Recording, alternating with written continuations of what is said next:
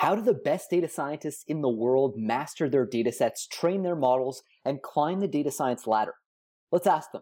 My name's Jeremy, and this is the Towards Data Science podcast.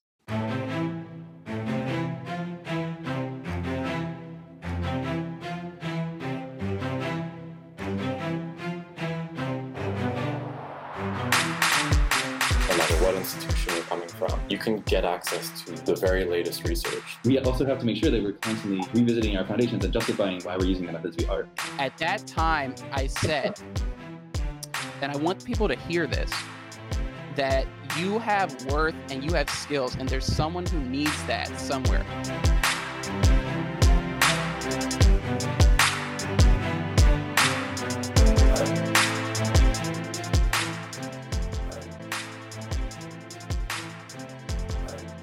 Well, hello. Hi, everyone. Welcome once again to another episode of the Towards Data Science podcast. My name is Jeremy, and I'm on the team over at the Sharpest Minds Data Science Mentorship Program. I'm super excited about today's topic because it's something I think we should all be learning a lot more about, and that's explainability and interpretability in machine learning. So as algorithms have gotten more and more complex, they've gotten more and more opaque. In other words, being able to understand how and why they make the predictions that they do has gotten harder and harder, but it's also gotten more important. And that's why I'm really excited to talk to my guest today, Bahadur Khalegi, who, apart from being a data scientist at H2O.ai, is also a specialist in AI explainability and interpretability.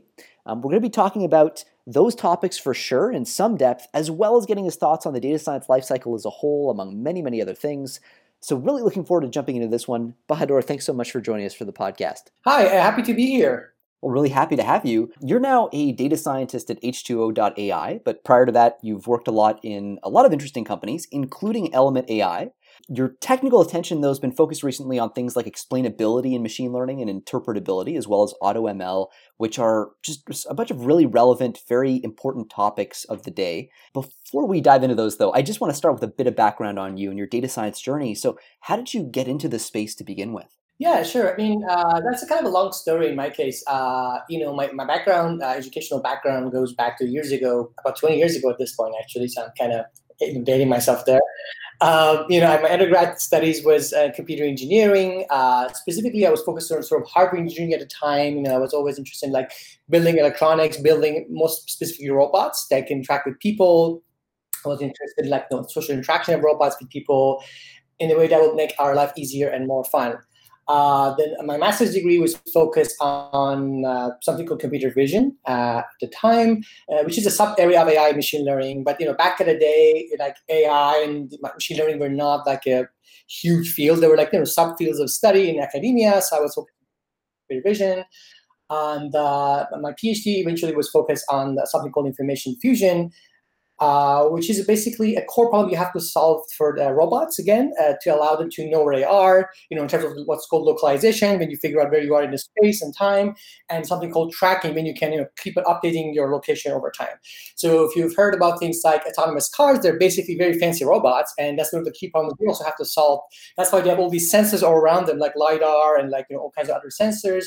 The idea is to fuse those information and get a better sense of where the car is at any point in time. So that's what I did for my studies. I graduated around 2012, like a few years ago at this point. Just when AlexNet was coming out too. Yeah, basically. At the time, yeah, it was. I mean, and then back at the time, like big data was becoming big deals. More focus was on like how much data we have and how much volume and variety and veracity we have. And people were talking about, we can maybe use things like Hadoop because we can process this information at scale. We can extract insights from them, quote unquote, right?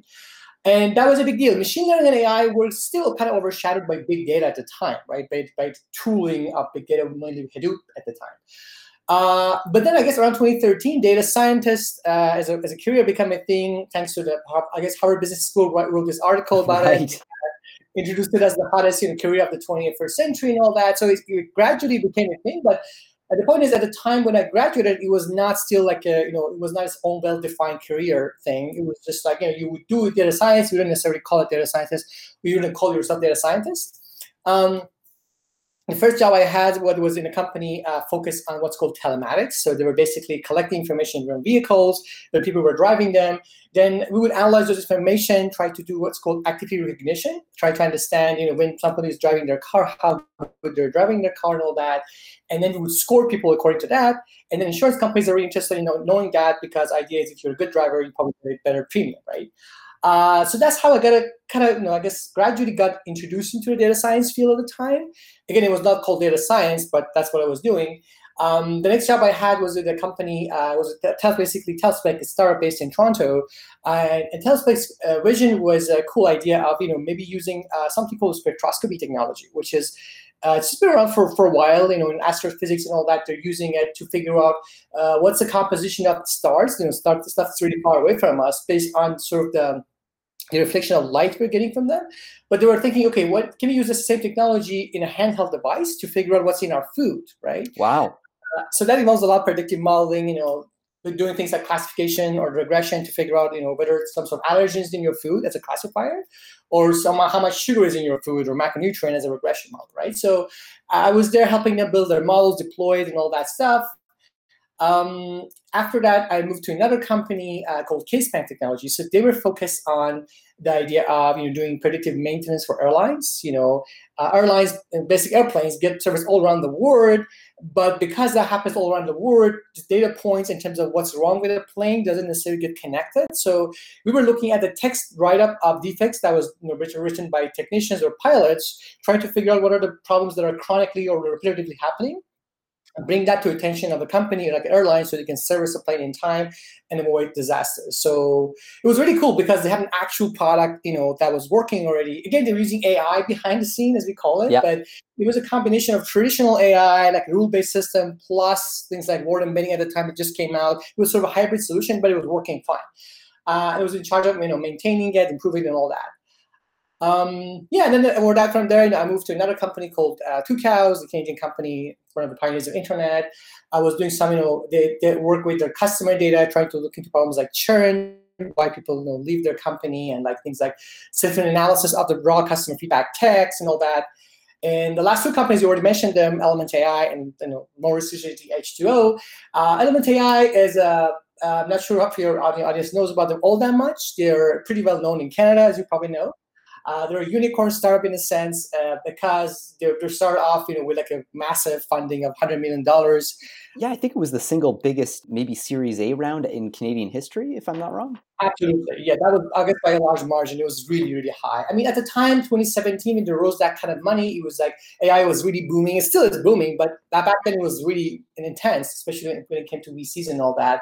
And because of the ties they had, because of the high credibility that Element had in terms of having, let's say, people like Yoshua Bengio, one of the co-founders and father of deep learning, as one of the co-founders, they had a lot of credibility. So I guess, and also the idea behind the company, which I'm going to explain in a second, I guess, they rose that kind of money. Maybe we can dive into that, the idea behind the company, because there was a lot of confusion in Canada around what Element AI was really doing for a while. What the plan was, I remember having a conversation with one of the seed investors from 500 Startups, and he was saying, yeah, like there have been some changes internally, so that a lot of rethinking the strategy. So yeah, what is Element AI up to? Yeah, sure. That's it. I mean, that was part of the thing. So if I were to summarize what the ultimate goal of Element AI was, it was, they were really trying to develop very sophisticated AI-based solutions in the true meaning of the term, meaning that they were literally trying to use the state-of-the-art technologies, let's say, deep neural networks with attention and all that, like very, very advanced stuff that's generally not in the arena of applied,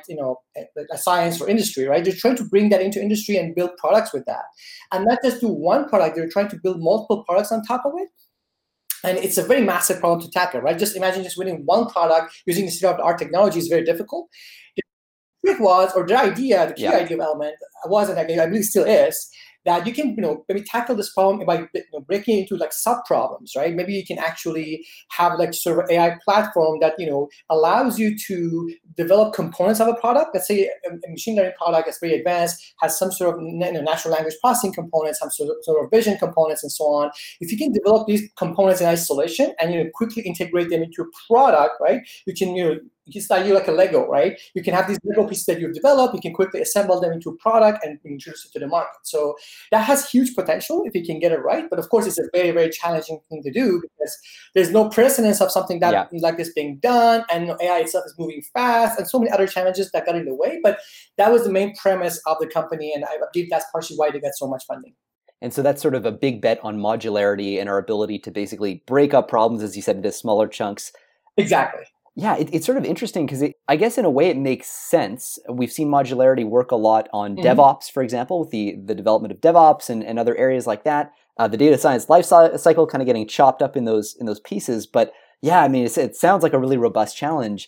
I guess H2O is working on something not entirely dissimilar, but from a different perspective almost, like creating the tooling for people to just develop their own stuff more efficiently. Is that fair to say? Right, absolutely. Yeah, I mean, I'm trying to summarize some of these things. You mentioned the idea of sort of a machine learning workflow or pipeline briefly, right? The fact that people are trying to modularize it, and that's exactly true. Like the more people look at it, the more time I personally spend in this field, the more I realize it's literally like, in order for you to build an actually AI solution, machine learning solution, you have to have all the steps of a huge pipeline figured, right? So that there are at least in the blog post I'm writing right now, there's at least like 12 steps I can, consider for that pipeline. So it's a very massive pipeline. And it's a pipeline that you don't just go through it once, right? You have to go through it maybe a few times because models are, they're actually modeling reality, which is very dynamic. So as that changes, you have to rebuild the model, you have to rerun the pipeline and all that. So you have to be able to do it very quickly. The other thing is, most people are focused, if you consider, I'm a car person, so I like to use car analogies. If you consider like a pipeline that you use or assembly lines they use for like building cars today, right? There's many steps to that. Yes, one of the major steps is building an engine, assembling the engine, but that's not the whole story, right? So it's exact same thing applies, I feel like, to the machine learning as a solution. For you to build a machine learning solution, yes, it's important to develop a model as an engine of that, but there's so many other components to that. You need a chassis, you need to have, like all electronics figured, all the safety tests and everything. So that's the exact same thing we're discovering with AI. There's so much, actually Google wrote this nice article on technical debt in machine learning just a couple of years ago, which basically talks about the exact same thing, right? Yeah. Because they've actually done it, by the way, right? They're one of the pioneers of actually productizing all that stuff. But yeah, there are more people who are understanding it, and then there are companies like H2O and Element, they're trying to approach this problem of how do we go about maybe implementing this, pipeline in an efficient way, in the fastest way, with the least limited amount of resources and talent, because data science talent is expensive, and also eventually how can we make it trustworthy and transparent to help with adoption, right? So I'm actually seeing it is like, okay, you need to figure out 3 categories of problems when it comes to implementing that machine learning workflow or pipeline. There's a matter of time, so you want to be able to experiment very quickly and iterate very quickly. So you need good tooling for that, right? You need to have to do it, with like limited amount of talent. You have like a data science team of 2 or 3 people, not an army of people. So how do you make them more efficient? Again, AutoML is going to be helpful there. And finally, the notion of transparency and trust. How do you make it more transparent, not having a black box? And so all that stuff has to be, taken care of. And I believe the approach that Element I took to this was, to your point, mostly modularity and the Lego idea. The approach that H2O is taking is more about, okay, let's try to automate as much as we can, right, to help with notion of time and maybe, the talent shortage and also the transparency side. I was planning on setting almost the entirety of our conversation aside to talk about explainable AI, to talk about AutoML, but you've just opened up this great Pandora's box that I think is really worth digging into. There's this idea, as you said, of like the modularity of that data science pipeline, defining steps in some way arbitrarily, because it's true that there isn't actually a profound, deep, transcendent cutoff point between data exploration and modeling, for example. You can't actually split those up. But when you try to do this like big vertical integration and you don't break things up, you create interactions that make it much harder to control for each step individually and I guess debug things. So I guess is that all the value of the modularity, or are there other kind of benefits to it as well that I'm not thinking about maybe? I would say that's the main one, right? I mean, to your point, exactly, it's very hard to define very sort of crisp modules like, okay, here is when the exploration ends, here is when the modeling starts. Because a lot of times it's sort of a back and forth between these, right? You do some exploration of data, maybe you try some model, you go back and all that. And that's why I believe having platforms that automate some of that stuff is very useful, because a lot of experimentations, there's a lot of back and forth, which is just honestly literally like just that's grind work, right? Yeah. So what if we actually maybe turned out, and that's the core idea behind AutoML, AutoML is not about, oh, let's go and let machines or AI figure out how to learn stuff. It's all about turning most of these steps that are highly interactive and back and forth into sort of like a search problem. When you're looking for the ideal, maybe feature transformation that works best with a certain type of model with a certain type of hyperparameters for that model, right? It's actually in a multi-dimensional search problem. Let's use AI, machine learning, and any sort of algorithm approach to solve for that, right? That's to me what the core of AutoML is all about. It's going to be super helpful because instead of data scientists spending so much of their time doing this back and forth game and just getting somewhere, maybe, right? You're literally searching this massive space of models, feature combinations, hyperparameters, using the computational power of machines, which are getting better every day, right? So sooner or later, machines are going to win in that sense, right? Yeah. So yeah, I mean, that's why I feel like it has a huge promise for the future of AI. And it's an essential component to that. Again, going back to the notion of time and talent, because that's one of the main two things that are missing in the field in terms of making AI happen at the enterprise level.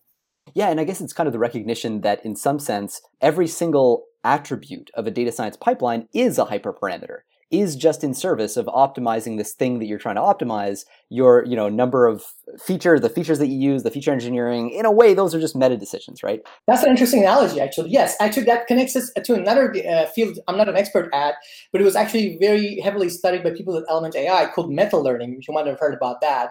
When you're trying to actually develop a new machine learning framework, which is all about, okay, how can we even learn what is the best way we can approach a search problem, right? Because in the search problem we just discussed, which is tuning all the meta hyperparameters or whatever of a pipeline in this case, right? It's still a search problem. But what is the best way of solving this problem? It really depends on which context, what type of data, what type of problem, right? So meta learning is all about how you go about strategizing for that, solving that search problem in general, right? So if I want to give you an example, what's happening with H2O and their AutoML. So first of all, they have two solutions. They have the open source solution, which is called H2O3 AutoML, which everybody can go ahead and use. It's very powerful. It's very scalable. It can run on top of Hadoop and all that. And then they have the enterprise solution called Driverless AI. But both of these methods under the hood, the way to solve this search problem is by using something called a genetic algorithm approach, which is the way actually evolution itself works. So you have any of these possible options of feature or model or hyperparameters as a gene expression, you can imagine, right?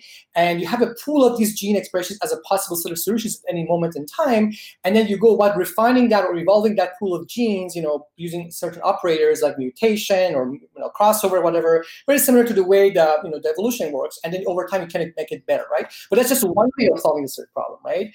Just for people who aren't familiar with genetic algorithms, so essentially the idea is you have a gene that is defined as a set of hyperparameter choices, something like that. And then you can imagine splicing, like exchanging different hyperparameter values between genes and seeing which ones perform best and recombining them. Yeah, that's pretty much the idea, exactly. And then at any iteration, just like in a genetic pool in humanity, right? So you have certain genes that kind of survive to the next level, the ones that are the fittest, and that relies on the notion of the fitness function. So how good of a gene it is, how good of a solution that is, right? That's going to survive to the next level of evolution. The ones that are not so well, they're going to be cut off and they're not going to survive, right? And also the notion of mutation is there because, so the whole thing, again, any search problem, there's this fundamental notion of, exploitation, exploration, approach, right? So you want, at any point in time, you want to exploit as much as you have learned in the past, but you also want to explore for new options. And genetic algorithms lend themselves to that idea very well because anything that you want to exploit is going to survive. Anything you want to explore, you're going to mutate, right? You want to see what would happen if I were to change model parameters over here a little bit, and all that. So I feel like that's partially why they picked it H2O as a powerful way of tackling this search problem.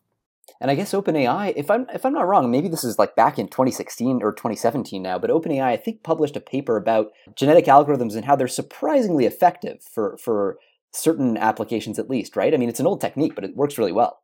Yeah, if I'm not mistaken, I remember I saw that paper just a few years ago, and I feel like they were doing what's called neural architecture search, or NAS, which is in the context of neural networks, that's still a huge art. How do you go about figuring out what's the best architecture for certain vision problem or text problem, right? What if you can automate that? That's again another search problem.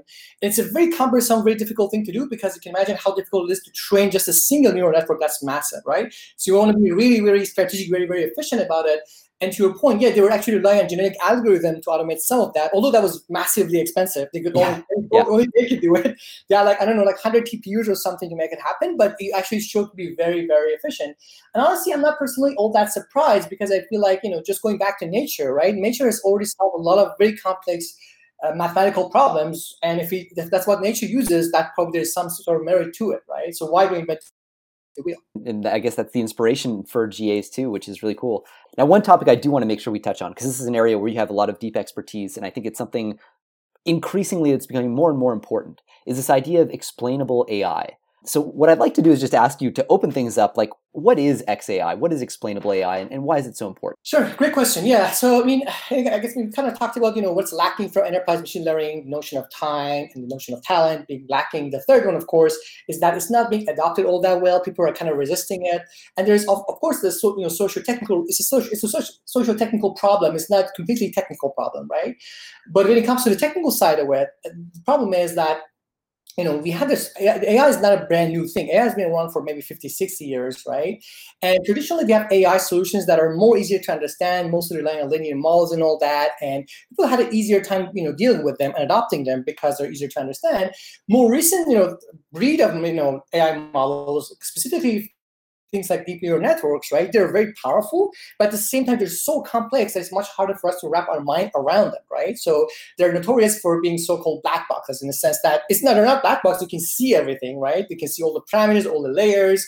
In case of ResNets, for image processing, for example, you have up to 1,000 layers, but that's not really telling you much about what's actually going on in there. So it is this kind of black box in that sense, right?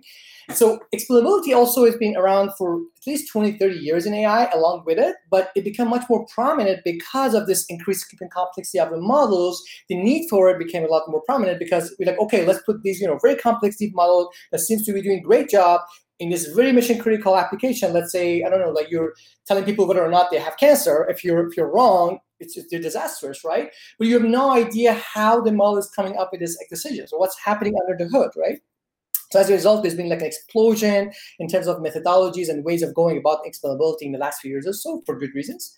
So that's sort of a driver. In terms of what it exactly means to explain a model, I would say, again, it also depends because, you can imagine even for day-to-day life, if you ask, okay, why did you do something? There's lots of ways for you to explain or justify your decision, and you can do it at different level of granularity, right? Like you can be very, very vague and abstract about it. You can be much more detailed. But again, you have to kind of tweak that answer or the explanation to your end user's level of sophistication. If you're explaining, something to a kid who's 5 years old versus somebody who's like a 20-year-old adult versus somebody who's an expert, the explanation needs to be different accordingly, right? The same thing applies to explanations. There's no unique answers to what they are, but oftentimes, at least so far, the explanations we've had has been in terms of, okay, you have this machine learning model, it has features that go in, there's this output that comes out. Let's say, what is the importance of features? Which features are the most important ones, right? Or maybe you can turn that model or approximate that complex model with something like a decision tree, which kind of mimics its prediction, but it's easier to understand and so on and so forth. So we've had things like this, which are honestly mostly driven by what AI people feel like as a good choice for explanations, not necessarily what's best for audience. That's a different story you can get to, but yeah.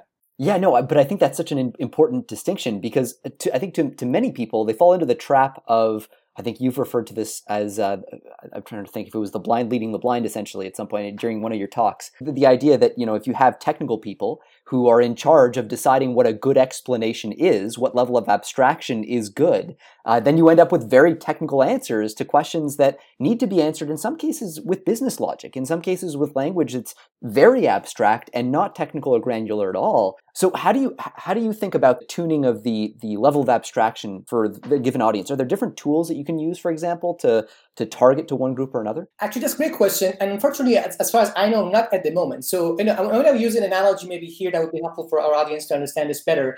If you're somebody who's been in the software world for the last 20 or 30 years, you probably remember back in the 90s and early 2000s when the software was really good overall in terms of functionality, but the interface to our software was really bad. It was very poor. I'll give you an example. Maybe in our cars, our entertainment systems were really crappy. We had no idea what was going on. They were very hard to use. But then we had the introduction introduction of something called user experience as a field, or for more mobile apps, the same story, right?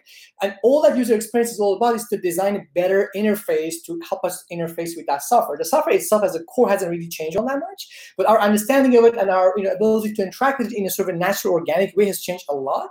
I feel like we need the exact same thing to happen in machine learning AI world. We have AI solutions right now that are very performant, very capable, but the way they would interact with us is so clunky and so hard to figure out, right? So we need people who are like AI user experts, AI user experience people who will help us figure out and gauge a nice interface according to the context, according to the machine learning model to help with that, right? And that's just at the very beginning. So I guess the article you mentioned is written by Tim Miller.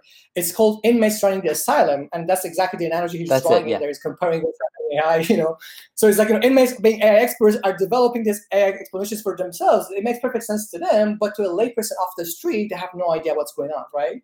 So we still have somebody kind of to step in and bridge the gap because there's a huge gap there. Speaking of other things that you've talked about in this context too, I was just watching a couple of your talks at TMLS. I thought they were really interesting, or actually one in particular. So you talk about model robustness, which is a concept that's kind of interestingly closely related to explainability, but I suspect most people, especially if they're more focused on the classical machine learning side rather than neural networks and deep learning, won't be super familiar with the idea of robustness as a concept. Can you explain what robustness is, what it means? Sure. I mean, that's a huge area of AI by itself, but and there's many different cases of it. But maybe the most prominent example that your audience might have come across, especially in like popular media, is the field what's called adversarial machine learning. And the idea there is that, especially with things like neural networks and deep models, let's say you have this image classifier that's telling you something is a cat versus a dog. It's not very difficult for you to manipulate the input to that model, in a way that there's no perceivable change to that input to a human. However, you're going to change, basically manipulate the output of that model. That, let's say you're fitting an image of a panda, that's a classic example. You add some noise to that, engineered noise, and all of a sudden the model is telling you with 99%, confidence, it's maybe like a cat, or maybe it's like something totally irrelevant, like an airplane, right? And that's a huge, source for concern, because, what if that model was in production and somebody came in and were to manipulate that, right? So that's one of the major areas of robustness that people are trying to look at. They're trying to figure out how can we maybe develop a model or even train a model in a way that it's less susceptible to that kind of an attack, right? Am I right, by the way, to look at robustness as a consequence or a manifestation of overfitting? Because when you look at, let's say you take an image of a cat, if I can fool a neural network into thinking that this is an image of a dog by taking one pixel and changing its color slightly, then presumably what that implies is that this model is really kind of using cues that it shouldn't be using. It shouldn't depend on that pixel in that way to make that prediction, right? Yeah, that's actually a great segue to what I was going to say. That's exactly the point. Again, it's a huge matter of debate. Exactly. There's a lot of people trying to understand theoretically what's happening with these models and why they're doing this. But that's definitely part of the reason. But even a bigger problem, with all machine learning models, including all the advanced deep learning models we have right now, is lack of what's called common sense, right?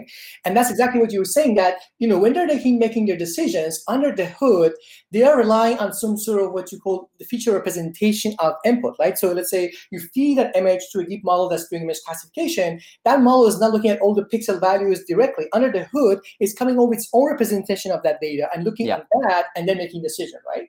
And here's where the connection to explainability comes in, because there's been some recent studies that basically shows the reason you have this lack of robustness. You can manipulate the input. There's no change to a human to the input, but the output changes, is because you have what they call these non-robust features. These features that internally models essentially engineering, right?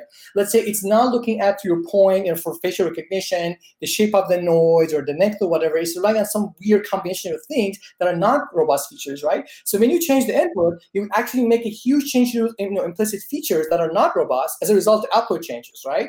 To a human, you're surprised because you assume, because the model was superhuman level, is thinking like you, but the thinking process, which relies on those implicit features, is nowhere near what you thought, right?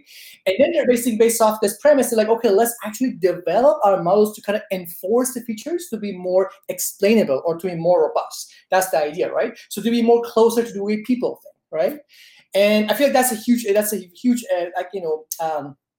I know that's a very promising direction for research in the future, because that's directly tying explainability on models and explainable feature engineering to model robustness and all that. And it would make everything a lot more easier and more graspable, basically. There's actually connected to that, I'm just going to mention, there's a work by somebody called Cynthia Rudin. She's a professor at Duke University, and she's been actually doing explainability for the last 20 years or so. And more recent work of hers is actually focused specifically on explainable modeling and how you can go about, even for a deep model, to do what I just said exactly. How you can go about, enforcing the features of a deep model to be more explainable, and as a result, having a model that is more robust, but also more explainable. So basically, the two are not really, the two are kind of not, what's the right term here?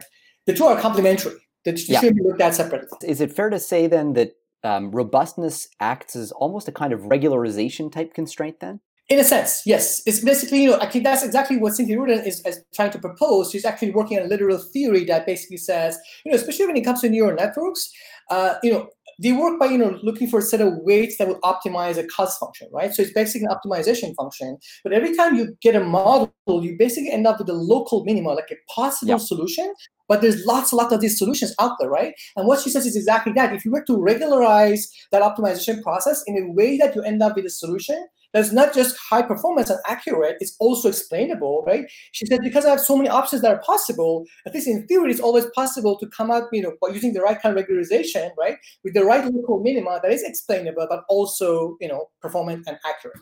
I suspect something similar is true of human beings, actually, in terms of our reasoning ability. We kind of do this, I think, where, like a conspiracy, for example, is probably a good example of a case where human beings are overfitting. They leverage a whole host of features, right? We say, I believe, for example, that Elvis is still alive and it's being covered up by the U.S. government. And when you push me on that, I'll end up giving you a whole bunch of features because I've done a ton of research. So my feature set is immense.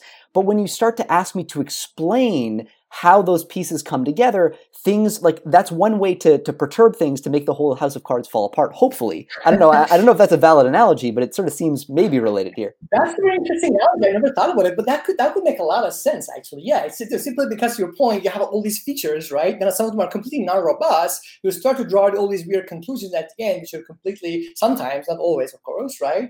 Nonsensical. I feel like, that could be exactly what happens. To your point, maybe the models are trying to do the same thing. They're trying to, every feature representation models are come up with is a way of looking at reality, basically, right? Yeah. And you can imagine what neural networks have done very well is basically for the cases that when the feature representation of reality is very nonlinear, right? Let's say if it's unstructured text or image, you don't have just simple linear mapping from one space to the other. You need very nonlinear relationship. You can discover that, but it's also very error prone in the sense that you can see the reality in that sense, right? Which makes prediction much easier. You just put it like one last layer, which is like a sigmoid linear layer at the end. Boom, you have your classifier. But you could have completely, weird, way of looking at reality, right? Which is helping in this case, but overall maybe it's not so useful, right? Actually, maybe it's a good, nice segue to go back to something else that's, explainability is super useful at, and it's exactly doing this, which is, maybe some of these feature representations that you've come up with are actually certain, like simply an artifact of your training data. And a classic example is basically, that was actually in the literature is like, imagine you have this model that's, doing image classification, and it's telling you an image of a husky is actually a wolf, right? And by looking at you like, okay, maybe it's okay because husky and wolf are kind of similar looking creatures, right? But if you're looking to explanation as to what are the pixels the model is looking at for that classification, you realize it's not even looking at any of the pixels of the husky in this case, is literally looking at the background snow, right? So that's the reality is relying on. Why? Because in the majority of the training samples, when the model was shown that image of an animal, right, had snow in them, and the model has no idea what's what, it's just going to go, okay, I'm going to receive background always, and that's going to tell me whether or not there's husky in there, right? So that's a very important thing to consider before you put things in production, because if you don't, then you have all kinds of unexpected behavior in production, right? Yeah, and I guess the unexpected behavior in production is a consequence of the opacity of the model. Like it's difficult to look at your model directly, as you said. That's why explainability is important. It occurs to me that maybe there's also a connection here with the AutoML side, because AutoML in a way kind of risks making machine learning, which already has some concerning black box characteristics, even more opaque, since we lose direct access to things like feature engineering and model selection. Is explainability something that we should be more concerned about when we start applying AutoML techniques as well? Absolutely. I would definitely say so. Because at least when you're doing things your way as a data scientist or whatever, you're owning the whole process. You at least have have some sense of what the model is doing under the hood based on your experience. With a lot of AutoML tools, yes, you're controlling the process, you're maybe configuring or doing advanced configuration to figure things out and help the platform to come up with a solution, but you have a lot less knowledge as to what exactly went on, right? Because it was basically purely abstract search problem, like we were saying initially, and then bam, you have the solution that came out. So having some sort of explanation, or like lots of different explanations maybe, right, that will tell you, what the model's running at, what kind of features it's looking at, how it's processing those features is even more important in this case. And also in terms of what are even the parameters or the hyperparameters that the model looked at to get to that point, right? So trying to make the whole process and the search process in this case much more transparent is essential. And that's why, for example, within H2O, as I understand it, within driverless, they have a complete pipeline called machine learning interpretability, which is all about that. It's all about, giving you like 10 different type of explanations, for different models, the model that the platform is producing. They also give you the documentation as to what are the steps that the model took, what are the hyperparameters, what are the features that are engineered, what do they mean. All that stuff is being documented for the end user to really understand what's going on before they actually put things in production, because that's the last thing you want to do. Well, then, okay, from a more selfish standpoint, though, because so much stuff is being accomplished by, especially companies like, H2O.ai obviously is a big leader in this. Mm-hmm. What are your thoughts in terms of the automation of different parts of the data science lifecycle and what that means for the role of data scientists going forward? Are we going to see a contraction in terms of the demand for data science, or just a difference in terms of what the roles involve and what kinds of problems people are solving? That's a good question. I believe, what's going to happen, at least if it's things done the right way, going back to the sort of the workflow we talked about, right? There's so many steps to the workflow, especially early on. So you start from identifying what's called business opportunity, right? So a lot of bigger companies, they have a ton of data, they have lots of opportunities. They don't even know where to begin, right? What is the highest priority or the low-hanging fruit, right? And oftentimes because of this, going through the whole workflow is so difficult, right? Coming up with the feasibility of how doable things are and all that stuff, if you don't do everything manually, is very difficult. Whereas if you're doing AutoML, if you're a data scientist, you can quickly get a sense of, okay, that's a baseline solution I can develop for this thing in a few hours. That tells me how doable this problem is. Let's just move on. Let's continue with that, right? So I guess my point is, there's certain steps like problem definitions or solution definition or like validation at the very end. You definitely want to be somebody who's owning the whole thing, and then somebody who's kind of putting a stamp on it still, right? It has to be a person. But there's all the steps in between, like feature engineering, model selection, model tuning. You want actually people and machines to kind of work together on them, right? Not just completely automated, not just completely manual. It's a nice hybrid collaborative environment with machines and basic humans are working together. There's actually a great example of that, which is something called generative design. There's a company called Autodesk that's been doing it for a few years already, and it's a really cool idea. They're trying to develop all kinds of cool, designs for chassis, like all kinds of different things. And what they do is that they basically give this interface to a designer, and they can control certain parameters. And then under the hood, they're using very advanced generative AI models to give the designer a certain design, and then you can start to play with it, figure out, okay, is it what I want? Is it not what I want? And maybe iterate, right? Yeah. So it's a very nice human in the loop kind of process. I feel like what's going to happen over time, we have more and more of machines and humans working together. It's not like data scientists being replaced like some companies are promoting out there. It's literally machines and humans working together more closely. And I feel like, again, this is in the context of AutoML, right? I feel like that's also where explainability plays a huge role, because if machines actually want to work together, they need to be able to talk the same language, right? So we need to bridge that gap of understanding using things like explainability. So it's all sort of nice, working nicely together, but we're kind of discovering the pieces of the puzzle over time. Maybe we're just, we're discussing them separately. What I feel like, my mission is to kind of discuss all this stuff in a holistic way, because to me, they're all connected pieces of the same puzzle, which is how do we make AI happen in enterprise? They're not just one or the other. Yeah, I guess as long as our data engineers are siloed away from our data analysts and our data scientists, we're losing opportunities for like interaction terms, let's say, in the overall system. Exactly, right? And then maybe for them to have time to collaborate more often, they need to actually abstract away all the grind work and all that stuff that is just repetitive work, right? So they have time to actually have more meetings, more discussions, and then figure out the high-level parameters and let the stuff happen under the hood, right? Well, and I imagine then that one of the implications of what you're saying is we find over time data scientists having to become more and more business savvy, more and more product savvy, starting to develop an understanding for subject matter expertise and so on. Is that something, I guess that's something that's probably already happening, right? I would definitely say so. Yeah, it's like, in a day, I like to use that analogy of doctors, right? Maybe 300 years ago, we had just GPs everywhere, right? All the generic doctors, but nowadays you have all kinds of specialists. I feel like the exact same thing would happen to data scientists. They have to be specialized in a certain way, especially if you just care about getting like baseline performance. Yeah, you can have like a jack of jack of all trades kind of people, but over time, as we expect more and more from our AI solutions, people have to specialize, because a big part of developing a good model and having a good understanding of data, especially when it comes to feature engineering, right? And without good features, it's just basically pretty much doomed, right? So that's what I feel like is going to happen over time. You have more and more specialization, and we have maybe some family data scientists, but we have, of course, specialist data scientists down the road. Somebody will be writing you a prescription or something to see the specialist. Yeah. Exactly. If you just have like a basic problem with AI, you go to family data scientist. But if you have some more advanced, unique problem, you have to go to a specialist, right? And I guess, company scale will probably affect this too, where you have companies with resources where the decisions have, multi-million-dollar price tags associated with them, and then you really want to have a specialist, and that's where this really becomes important. Exactly. Or get the extra 1 or 0.1% of the performance out of the model, because that could make a few $1 million difference in revenue or whatever. Right?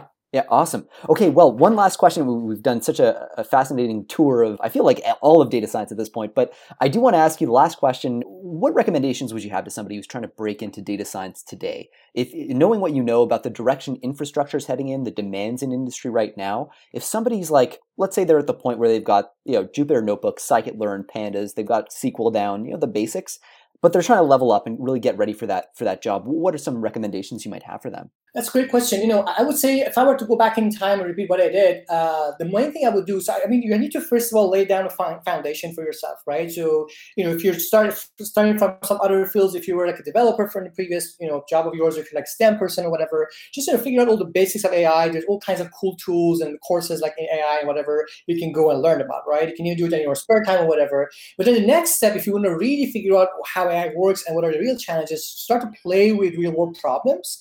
And for that, I guess Kaggle is a very good platform you can start with, because at least data sets are real, right? Don't stick just to MNIST or just, hugely old academic data sets, because they're great, but the main thing they're hiding there is like the data you're given is very idealistic, right? It's already clean, everything's already figured out. It's very, very rare that in reality you get that. So it's like basically they've done 80% of the job for you. They're giving you a nice clean data set, and you just do the cool modeling piece. But again, going back to the whole data science workflow, not just being the engine, you need to figure out how to do the rest of the stuff to be able to build your own, let's say, handmade car, right?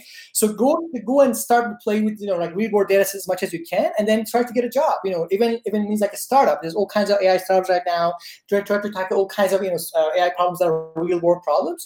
Try to work in there and basically build up your experience from there. But don't be stuck with just pure academic research stuff forever. Unless you want to just do pure fundamental research, which is a very different path. But if you want to actually apply it, try to move quickly from fundamentals to real world applications and start to apply your knowledge. Yeah, I love that philosophy. In a way, it's kind of like having good training labels. You want to make sure that you're training for the actual job requirements rather than overfitting to like academics or overfitting to things that aren't concrete. Exactly. Yeah, and maybe that's a great point. Maybe also my specialization in that case would start to make sense to you. Maybe you're more interested in a certain area of AI, explainability, NLP, whatever. Maybe try to figure that out and be more focused also, because the field is growing so rapidly and is so wide open at this point that nobody can claim to know everything. And that's why maybe like imposter syndrome is a huge problem in data science. A lot of us are trying to do everything, right? And it's simply impossible for one person. Honestly, there's no point even in doing that, because the whole point, I guess, for us is to figure out where do we fit best and then collaborate together to get things done. Just like in society, you have different specialization. Again, in the data science space, you need to have the same set of, organization of expertise and then collaboration on top of it. Yeah, so maybe focus more on what you know and what you can do rather than what you don't know. Exactly, and figure out what you're gravitating most towards, and then maybe focus on that as your area of specialty and just take it from there. Awesome. Well, really appreciate it. Really appreciate all the insights, Bahadur. This has been a great conversation. Really enjoyed it. Do you have a social media link or anywhere where people can follow you to hear more about what you have to say on the AI side? Yeah, sure. I'm actually, I'm on LinkedIn, so I've been there for a while. You can just search for my name. I'll be happy to connect to people on LinkedIn. I'm also on Medium. I have a lot of articles in Medium. I'm not on Twitter just yet, and maybe I should, because I know it's being heavily used in social media. But I would say for now, LinkedIn and basically my Medium account are places people can reach out to me and we can have a conversation. Awesome. Then we'll make sure to post all the links we can in the blog post that'll accompany this podcast as well, so people can find you. Thanks so much, Bahadur. Really appreciate it. Not a problem. Thank you so much. It was great talking to you.